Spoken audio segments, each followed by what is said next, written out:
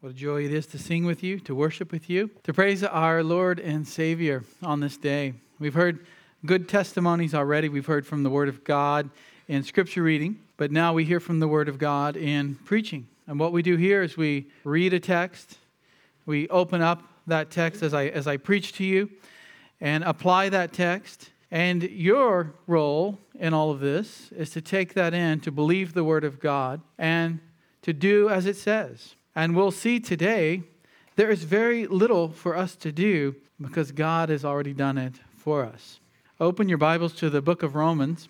We return to the expository series on Romans that we've been in for some time. And I want to open up Romans 10, 5 to 8. Romans 10, 5 to 8 for you this morning. And the sermon is entitled, What Does the Righteousness of Faith Say? A lot of people have their thoughts on religion. A lot of people have their opinions, and they say a lot about their beliefs. But what does God's Word say about righteousness and faith? And in this text, we'll see Paul even personifies the righteousness of faith as speaking to us from God's Word. God's Word speaks a message to us. Romans 10, I'm going to start in verse 4 so you can see the context, because 5 is connected to 4. Romans 10:4, for Christ is the end of the law for righteousness to everyone who believes.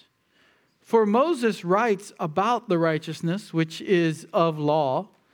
The man who does these things shall live by them. But the righteousness of faith speaks in this way. Do not say in your heart, who will go up into heaven? That is, to bring Christ down. Or he will go down into the abyss. That is, to bring Christ up from the dead. But what does it say? The word is near you, in your mouth and in your heart. That is the word of faith, which we are preaching. If you've ever read Pilgrim's Progress, you'll be familiar with the story in Pilgrim's Progress by John Bunyan about a man named Christian who's read the Bible. He's convicted of his sin. He suddenly realizes he has this burden on his back. It's too heavy to bear. It's crushing him. It's a burden that he wants to get rid of. And so he meets a man named Evangelist, which is Jesus, I think. And he now gets on the path to have that removed. He needs to go to the wicket gate, and he needs to meet Evangelist there, who will then remove the burden from his back. But he gets distracted along the way. He hears about another way to get the burden removed. He hears about a nearby village named Morality, where there's a man whose name is Legality, who is said to have some skill at removing burdens of sin from men's backs. And so it says, Christian turned out of his way to go to Mr. Legality's house for help. But behold, when he got near the hill on which it was situated, it seemed so high, and the side of it was next to the wayside, and it did hang so much over that Christian was afraid to venture farther, lest the hill should fall on his head. Thus he stood still and knew not what to do. Also his burden now seemed heavier on him than while he was in his way. There came also flashes of fire out of the hill that made Christian afraid that he should be burned. Here, therefore, he did sweat and quake for fear. Now, Evangelist shows up and meets him there, and he comes to him, and Christian is shamed. He's ashamed of turning away from the path. And Evangelist asks Christian, are you not the man that I found crying without the walls of the city of destruction? And Christian says, yes, dear sir, I am that man. And Evangelist says, did I not direct you to the way to the little wicket gate? Evangelist told him the way to go. And Christian says, yes, dear sir.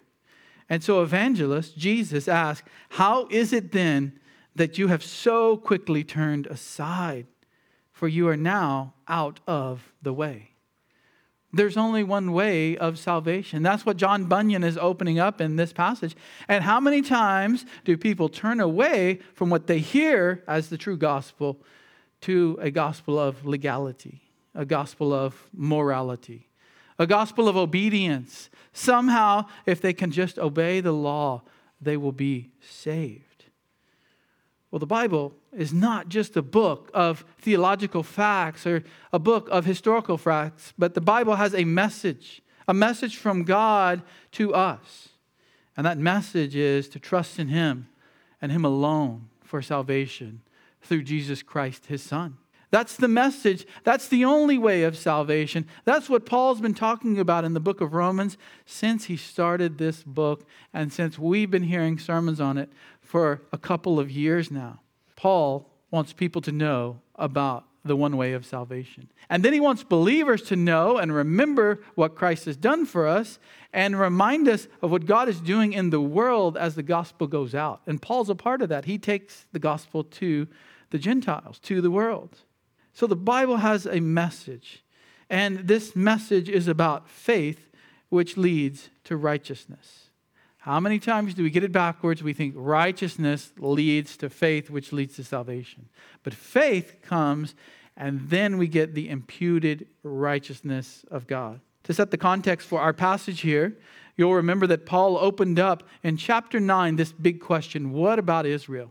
That's great that God can save us. Chapter 8 of Romans, wonderful, Paul. Love it. It's our favorite chapter many times. But what about Israel? You made all these promises to Israel, and they didn't seem to believe in Jesus when He came. And so Paul's been answering this question. Chapters 9, chapter 10, he answers it in chapter 11. So 9 through 11 is the answer to what about Israel. The first answer Paul gave in chapter 9, we looked at this, is that God has not elected, He has not chosen every single Israelite. God makes a choice, whether it's an Israelite or a Gentile, God makes a choice. Some have been saved already. Some Jews have been saved by believing in Christ for salvation, and others have not. And so Paul defends that answer. The second answer that we started in chapter 9, verse 30, the second part of the answer is, not everyone believes in Christ. Why haven't they been saved? Well, God hasn't chosen them, yes, but also man has a responsibility to believe. Man has a responsibility when they hear the gospel to believe in Jesus Christ and believe in all that He's done for us for salvation. And Paul has been opening up this answer and explaining what it means to have faith in Christ. So in our passage today, he now goes back to the Old Testament again to teach us something. Here he teaches us three ways the Old Testament teaches us about the righteousness of faith. There's three things that are in the first 5 books of the Bible, in the book of Moses, as the Jews would call it, that teach us about the righteousness of faith. And that's the book that all Jews, whether it was a Sadducee or a Pharisee, everyone agreed in Paul's day that that is the Bible. The Sadducees would reject the rest of the Old Testament, but they agree the first 5 books were God's Word. And of course, the Pharisees accepted what we call the Old Testament, the whole thing. But as we'll see, they did not believe the truth about faith in Messiah. So 3 ways the Old Testament teaches us about this righteousness that comes from faith. First of all, the first way, we need to understand what the Scripture says in context. Paul doesn't say this explicitly, but we're going to see that's an issue in verse 5 here. If we don't understand what's going on in verse 5, we're going to get a lot of things wrong in this passage. Here's what Paul says. For Moses writes about the righteousness which is of law. Now, the way this verse connects back to verse 4 is Paul is telling us about Christ as the end of the law. Christ is the completion of it. Christ is the perfect goal that the law was pointing people to. The law is like a tutor. It drives us to Christ because it shows us our sin. We compare ourselves to God's standard in the law. We see that we're sinful. We look for now a Savior, and God has provided one in Christ. That's the law's purpose. That's why God gave it. And so it is to teach us about God's way of salvation. Well, Paul now cites that Moses has written this. Moses has written, we know, the first 5 books of the Bible. And what Paul's going to do is contrast what every Jew of his day believed, and they would point to a verse in Leviticus to support their view. Now, every Jew in his day believed that you could be saved by your own righteousness. Every Jew, that is, until they came to faith in Christ. Then their view was radically, of course, changed. But what the Pharisees taught is that you could obey the law, or you should, even if you couldn't do it perfectly, you should try as hard as you could, and maybe, just maybe, you would be good enough whenever you met God on Judgment Day. It's basically, in some sense, what many Americans believe. That if I'm good enough, God will look at my good, and He'll look at my bad, which is not that bad, but my good's really good, and then He'll let me into heaven. Well, they had a more sophisticated way of saying it back then, and they would point to a scripture to back it up. So Moses wrote it, but Paul refers to it, this is interesting the way he says it, it is as the righteousness which is of law. Now that's a subtle hint, because it should awaken you to say, wait a second, Pastor, you've been preaching for a while now from Romans, and it clearly says there is no true righteousness which comes from obeying the law, which comes from our works. That's not the way God has set it up. So that's a subtle hint here that he's talking about their self-righteousness. And we saw this in the context, just a few verses. Go back to verse 3 of chapter 10. He says the Jews not knowing about the righteousness of God. That's the true righteousness. The righteousness that comes to us through Christ, because He's perfect. And when we have faith in Him, His perfect account of living a righteous life gets transferred to our account. That's the righteousness of God. But they didn't know about that. They knew about Jesus. They heard the preaching, but they rejected Him. And it says, seeking to establish their own. Their own what? Their own righteousness. They were seeking to establish their own. Well, how were they doing that? Well, they were trying to obey the law. Be good enough, and then we'll be saved. And Paul just ends that argument and says, Christ is the end of the law. If you really cared about the law, you would see where it pointed.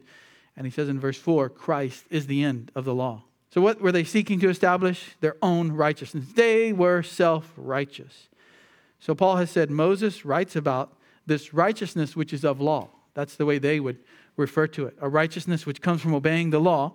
And he quotes Leviticus 18:5. You see, the man who does these things shall live by them. It's probably in all caps because in your translation, they're trying to say that comes from the Old Testament. And it does. It comes from Leviticus 18:5.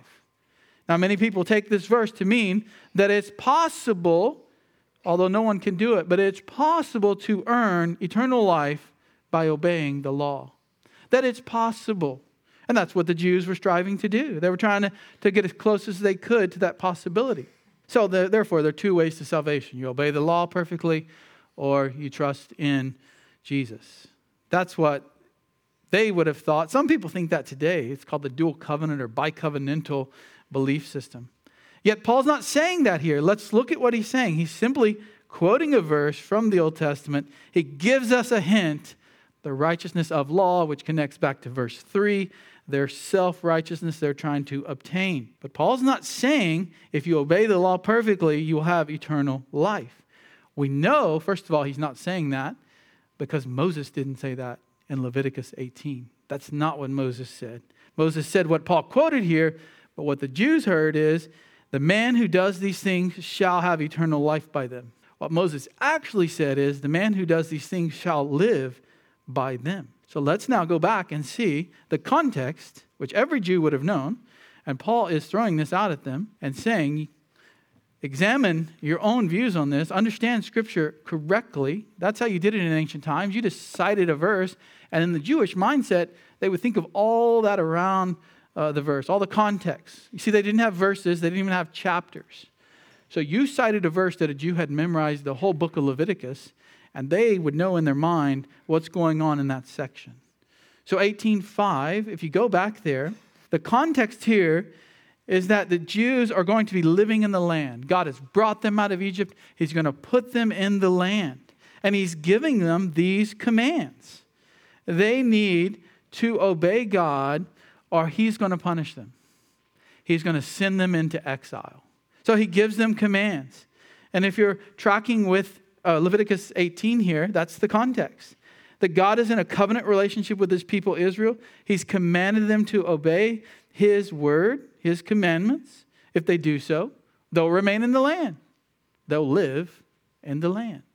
They'll live in this life in the land and be fruitful and receive the produce from the land and receive blessings from God. Look at Leviticus 18, verse 1. Then Yahweh spoke to Moses, saying, speak to the sons of Israel, say to them, I am Yahweh, your God. You shall not do according to what is done in the land of Egypt where you lived. Okay, they were not having eternal life in Egypt. They were having this temporal life in Egypt. They were under oppression. They lived there. And God says, don't do that. Nor are you going to do according to what is done in the land of Canaan, where I'm bringing you. Don't do what the Canaanites are doing when you get there. Don't do what the pagans are doing. You're my people. I redeemed you. I saved you. You shall not walk in their statutes. You are to do my judgments and keep my statutes, to walk in them.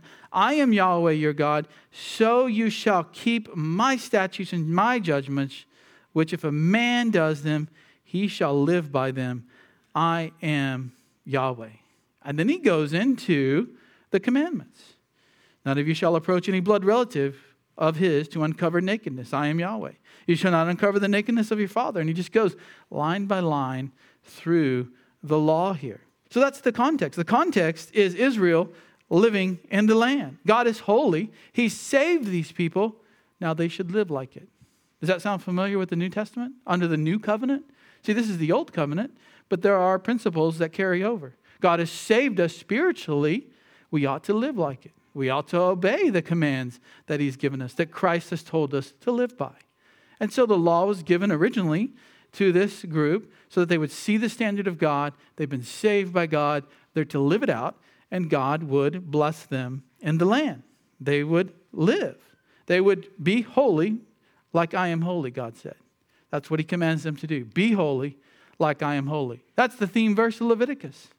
It's about God's holiness. And they're to live it out because God lives among them. He's with them. He's dwelling with them in the tabernacle. So we come to Leviticus 18:5, and he tells them, as long as you obey, you will live in the land. He's not talking about salvation. He's not talking about eternal life. To become God's people, no, he's talking about here, not to become God's people, they're already God's people. He's saying, to remain in God's blessing, you must live by these laws. Because you're my people, you must obey. See, the Jews of Paul's day, though, they said, you must obey to be God's people. They got it backwards. They were saying, you must obey to be God's people. But God said to them in Leviticus, because you already are my people, you must obey now. You must follow my commands. Here's how Daniel Block says it, written a great commentary on Deuteronomy. He says, the law of Moses was not given as a means of salvation, but as the grateful response of those who had already been saved. Already been saved. Leviticus 18:5 is tied to the obedience of the law, which brings life in the land, not eternal life. But by the time you get to the first century, the Jews are teaching that it gives you eternal life. We know this because later in Leviticus 28:18, you shall thus observe my statutes and keep my judgments, God says, so as to do them, that you may live securely on the land. The obedience is tied to living in the land. We know the story of Israel. What happens when they disobey? What happens? They get taken away to exile. It doesn't mean that everybody who went to exile was an unbeliever and didn't have faith. I mean, Daniel is a perfect picture of faith. And he gets taken away into exile as a young person. No, but as a nation, they had disobeyed God. They had broken his commandments. So Leviticus 18:5 is a key text for the history of Israel because it will then show them later why God brought his punishment. Why? Because they disobeyed. They said, oh yeah, we're your people. They say that in Exodus. Oh yeah, today we have baptisms, and these two are going to say, we're Christ. Christ owns us.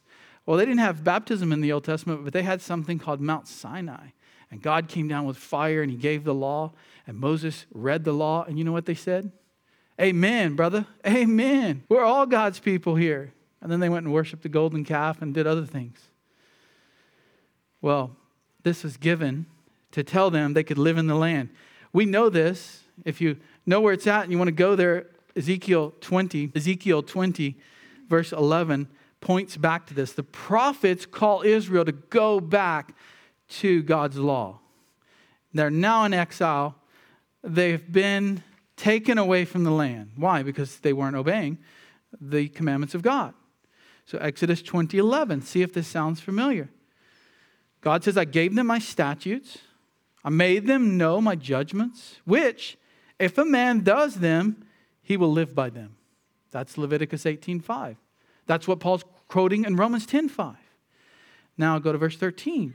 But the house of Israel rebelled against me in the wilderness.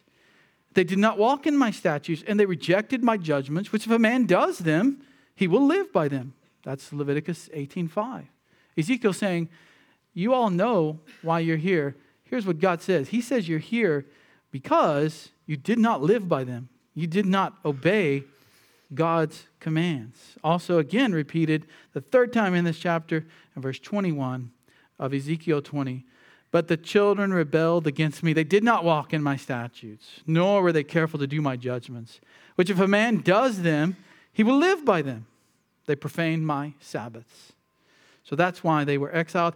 Again, just in case, when they come back after the exile, they're back in the land. Nehemiah is rebuilding the wall. Once again, Nehemiah 9:29. Just in case they didn't get it with Ezekiel, God says, and you testified, this is Nehemiah speaking, you testified to them in order to turn them back to your law.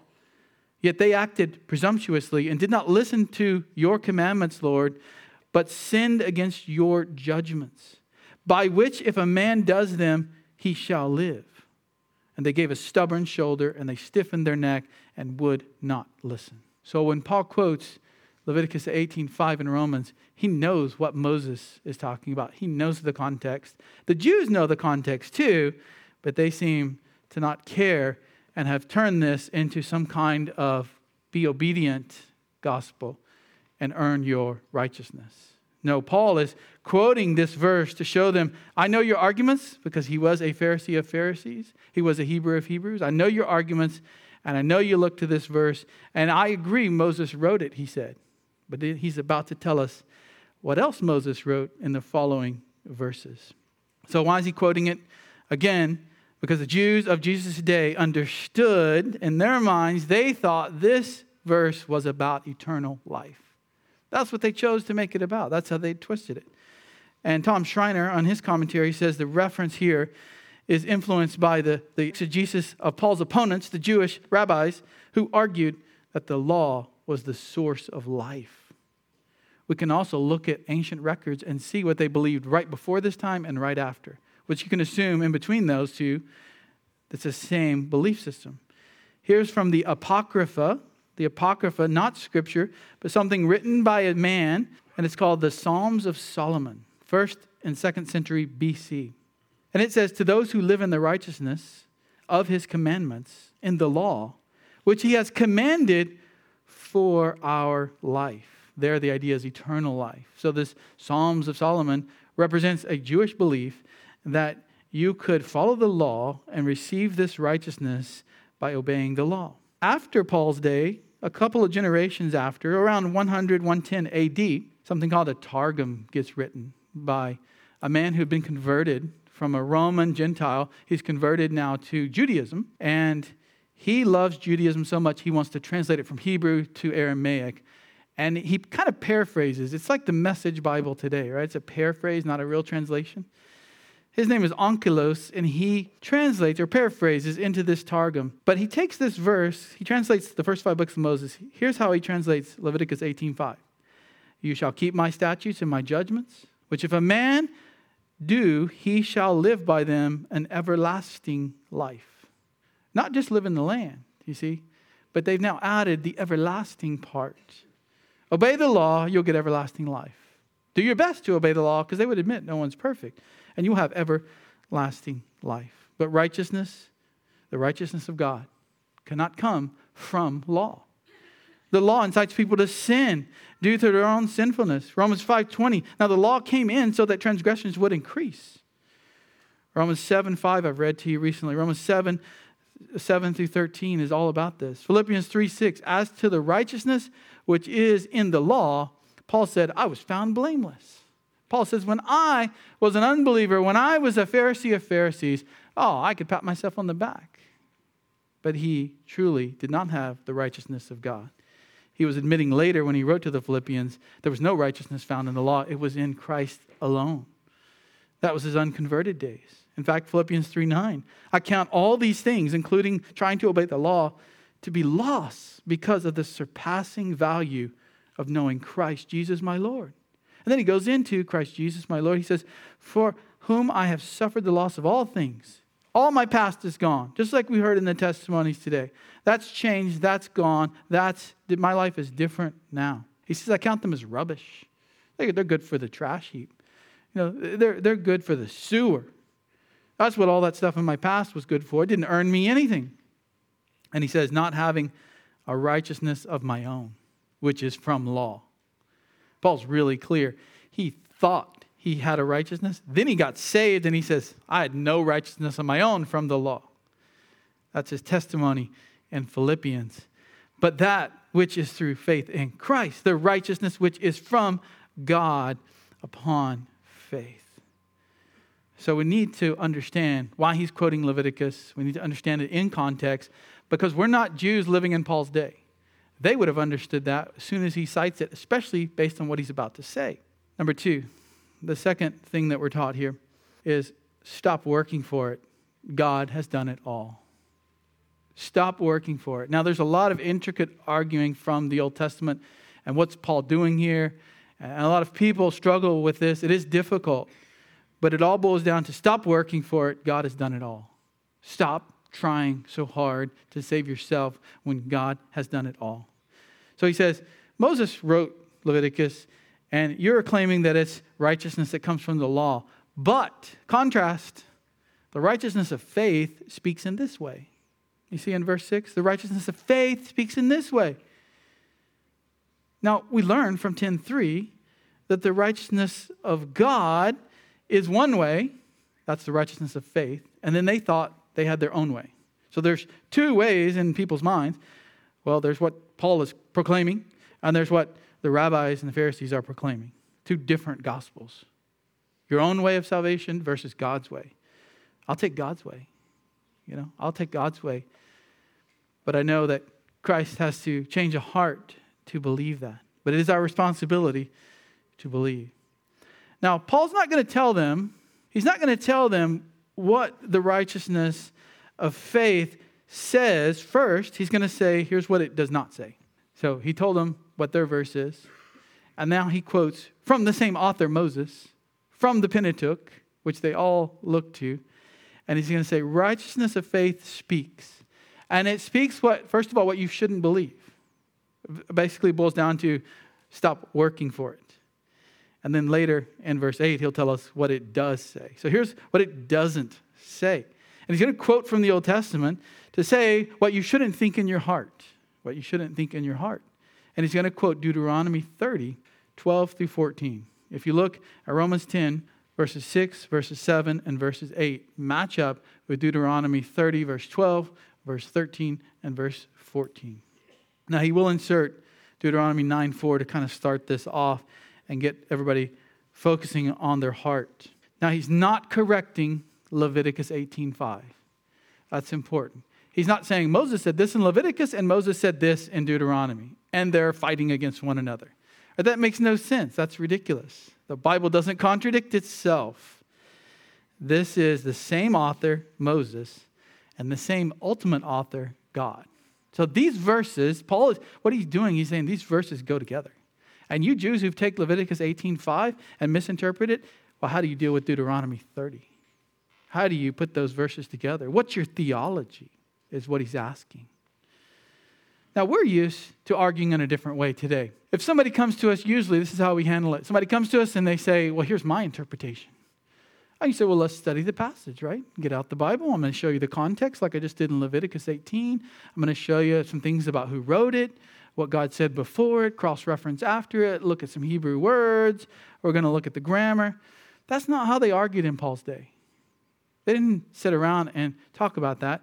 They decided another verse that seemed to oppose it by the same author. That's what Paul's doing here. It's shorthand. It's a shorthand argument. And the way that the rabbis argued, the way they argued was to correct a wrong view, they would cite another text. they would cite another text. So you don't focus on correcting your opponent and his bad interpretation. You just force them to face what the Bible says elsewhere. Now, that's not normally how we argue, especially as you get into studying the Bible. But sometimes we do. Somebody comes up to you and they say, election is not in the Bible. Election is not in the Bible. Well, you have a choice to make. How are you going to help this person understand? You could argue and define election. You could talk about how God elected Israel as a nation. You could do a Bible survey of election. You could talk about how God elected Jacob over Esau. You could cite Augustine. You could cite Luther. You could cite Calvin. You could cite John MacArthur. You could go through the word meanings. What does elect mean? Or you could just say, God's word in Romans 8:38 says, who will bring a charge against God's elect? You could do it quick like that. That's one way to argue. You're done. You've made the point. You're moving on to something much more vital to this person's salvation.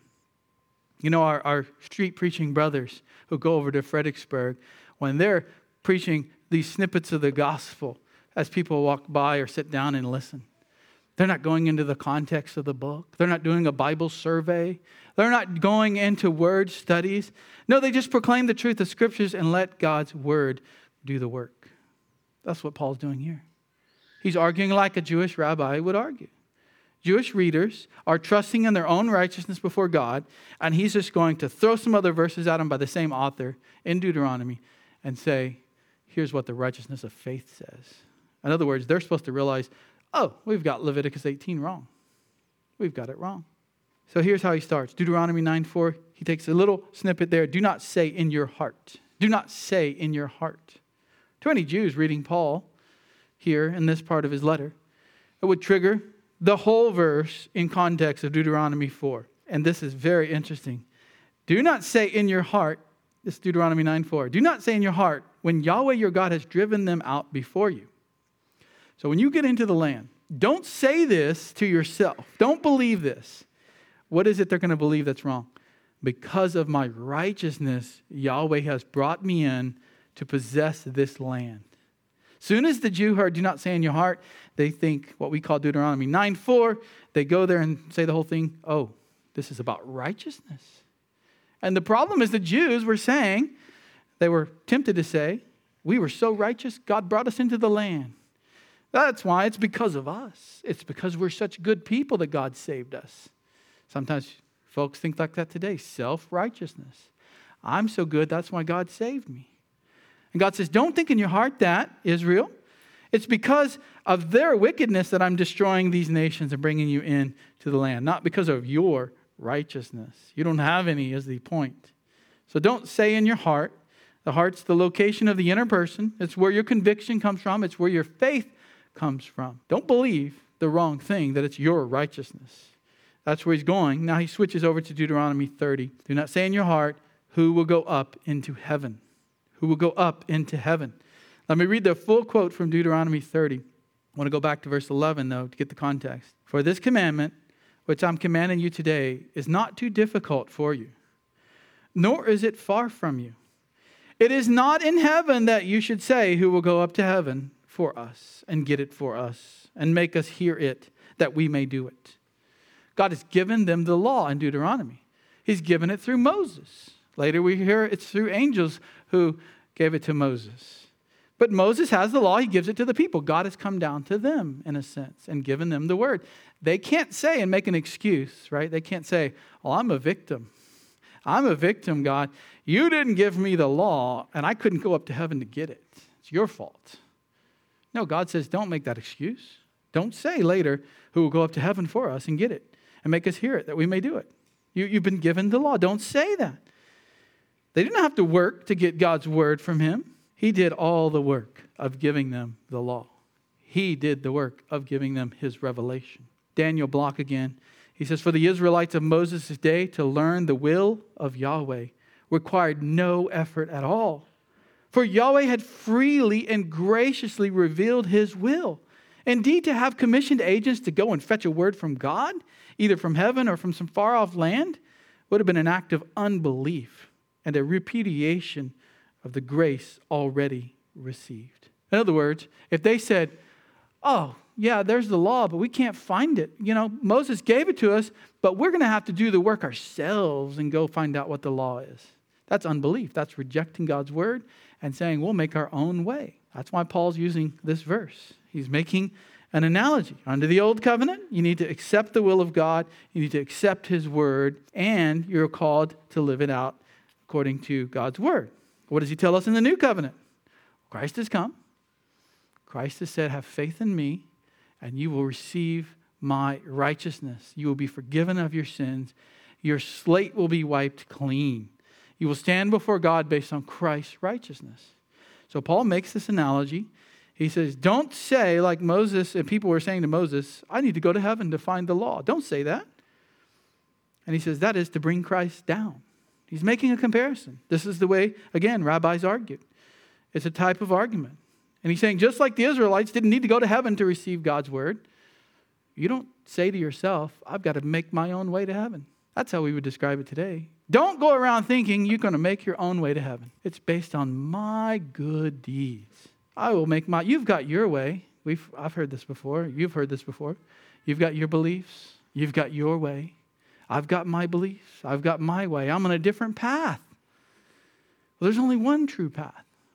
Everything else is a path to hell. One true path is through Christ. So Paul is saying, under the new covenant, the people of God are those who have faith in Christ as Savior.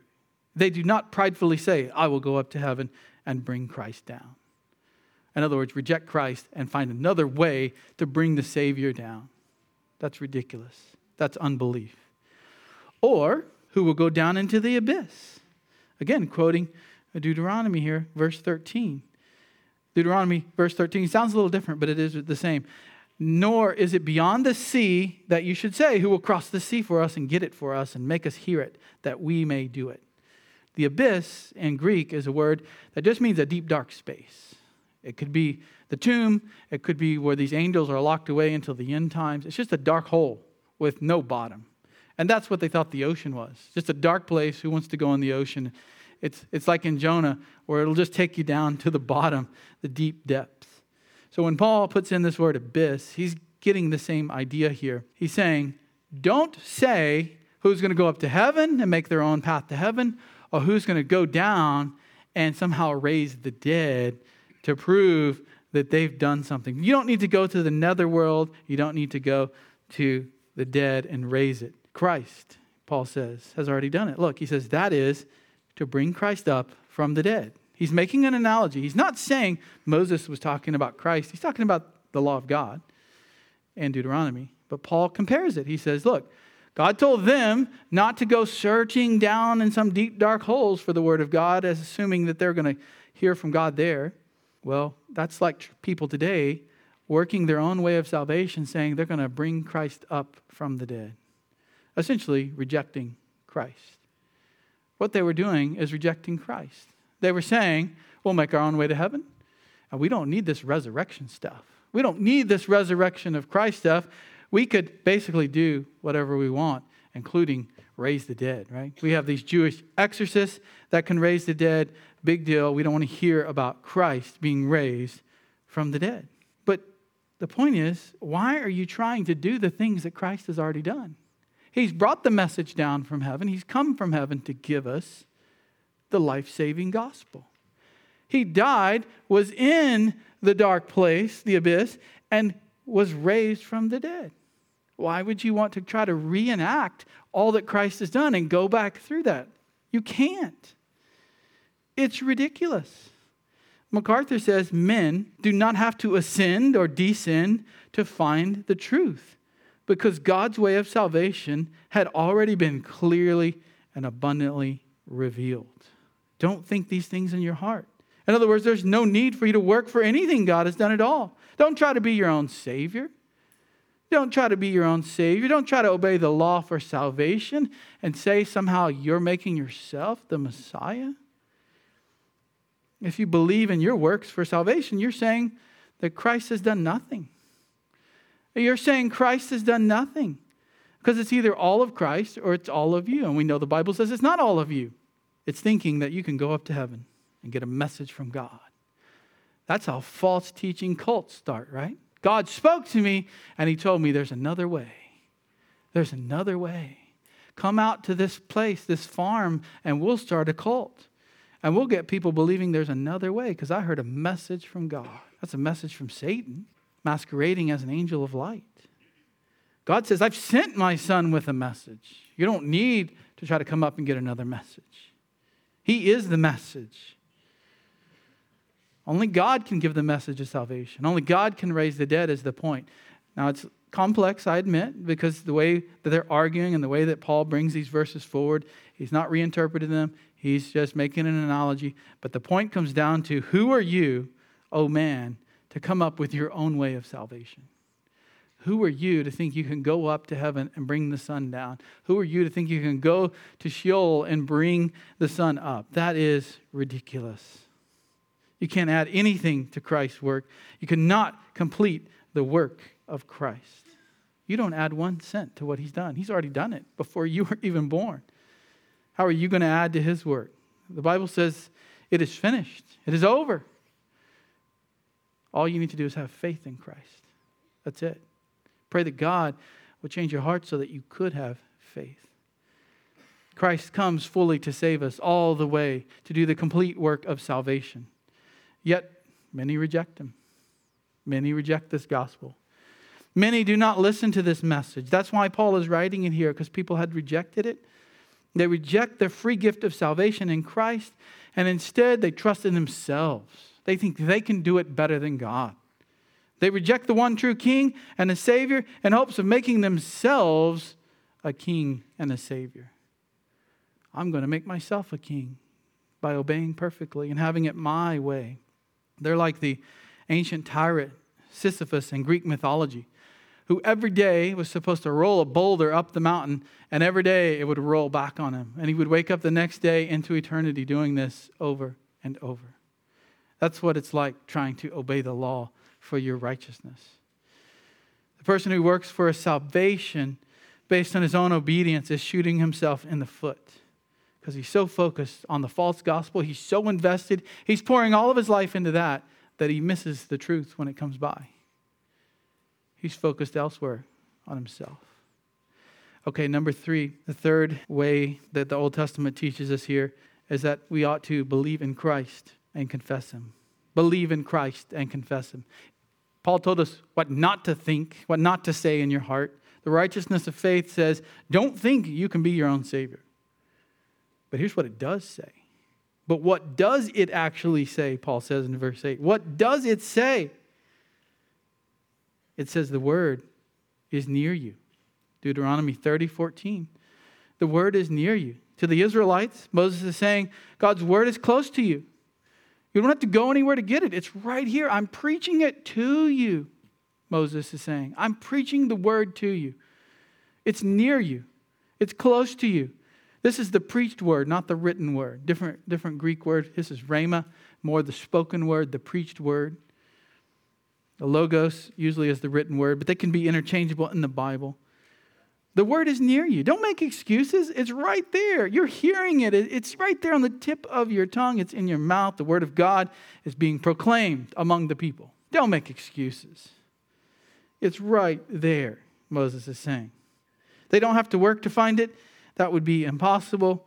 No, the message from God is accessible. It's clear. It's in your mouth, he says, and it's in your heart. Again, quoting from Moses. Moses is saying, the word, you don't have to go look for it. You don't have to go down to Sheol. You don't have to go up to heaven. It's right here among us. It's being proclaimed. It's in your mouth, emphasizing that it's a preached word. It's in your heart, meaning that the law of God, the word of God, is to be believed in your heart. Now, Paul makes the analogy. That is the word of faith, which we are preaching. So just like in those days, Moses proclaimed the will of God to the people. He proclaimed the word of God. They couldn't make an excuse. They were to confess it with their mouth and believe it with their heart. It's the same with the gospel message under the new covenant. There's no looking for your own way of salvation. There's no making your own path to God. There's no trying to be righteous before him on your own grounding. It's already been done. It's called the gospel of faith in Christ alone. The gospel, which says, have faith in Christ as Savior. That's what's being preached. That's what's being preached. That's what should be preached from every pulpit in the world. It's not always. That's what I'm preaching today from this text. That's what we do when we go evangelize. We tell them the gospel. We don't tell them, oh, just be a good person. Just be a good person. It'll all turn out just fine. No, we tell them, you're a sinner. This is the bad news is you're a sinner. You're not righteous. You'll never be righteous unless you have faith in Christ. And in that case, it's not based on anything you do, but what he has done. He's the king. He's the Savior. He is the perfect atonement that does not require any of your impure works. He's writing to these Roman Christians. He's saying both Jew and Gentile have heard the gospel proclaimed to them. Their only response is to believe. That's it. God's way of salvation is through faith. It's through your heart believing, in your mouth confessing that he is the Savior, that he is the Son of God, that he is the King, that he is the way of salvation. It's not a command to obey the Mosaic law. That's not the gospel. It's a command to believe in the Savior. What the law pointed to, the end of the law, the completion of the law is Christ. That's the gospel message. The free gift of his perfect Son. You don't have to work for it at all. You just believe. You believe. You put your trust in him. Belief isn't just, oh yeah, he existed. Belief isn't, oh yeah, I believe what the Bible says. No, belief is you climb into this thing, you get into Christ's arms, and now he carries you. You trust in him. Whatever happens in my life, it's his. And if I'm going to be saved, it must be based on him, not on me. Stop trying to work for something that can never be done. It can't be done. You're shooting yourself in the foot thinking you could be good enough to get into heaven. Or mixing your works with Christ's atonement. It's the same kind of thing. I'll conclude with Isaiah 5:1. Listen to me, you who pursue righteousness. You want to find righteousness? Listen to me, God says, who seek Yahweh. If you want to find God, you want to find righteousness, look to the rock from which you were hewn and to the quarry from which you were dug. Look to Christ. Look to Yahweh. Look to God. He has the way of salvation. Don't look to yourself. Look to the one who made you, the one who formed you, the one who created you. I pray that if you're hearing that today, you've either already done this or you are doing it now, or you soon will as you think about this sermon. Let's pray. Lord, we do thank you for your lovely gospel, for your wonderful gospel, for everything that you are and everything that you've done for us. Help us as believers to remember the way of salvation. Sometimes we can believe it and come to Christ, and then we get muddled in our head what the gospel is. And we tell people the wrong things. Help believers to have a pure gospel that they proclaim. And we also pray, Lord, that you would bring unbelievers to saving faith, just as we heard through the preaching of your word, through the proclamation of the gospel, just as we heard in those testimonies earlier. You would use this church, the people here, what's in their mouth and what's in their heart to proclaim that truth. We pray this in the name of Jesus. Amen.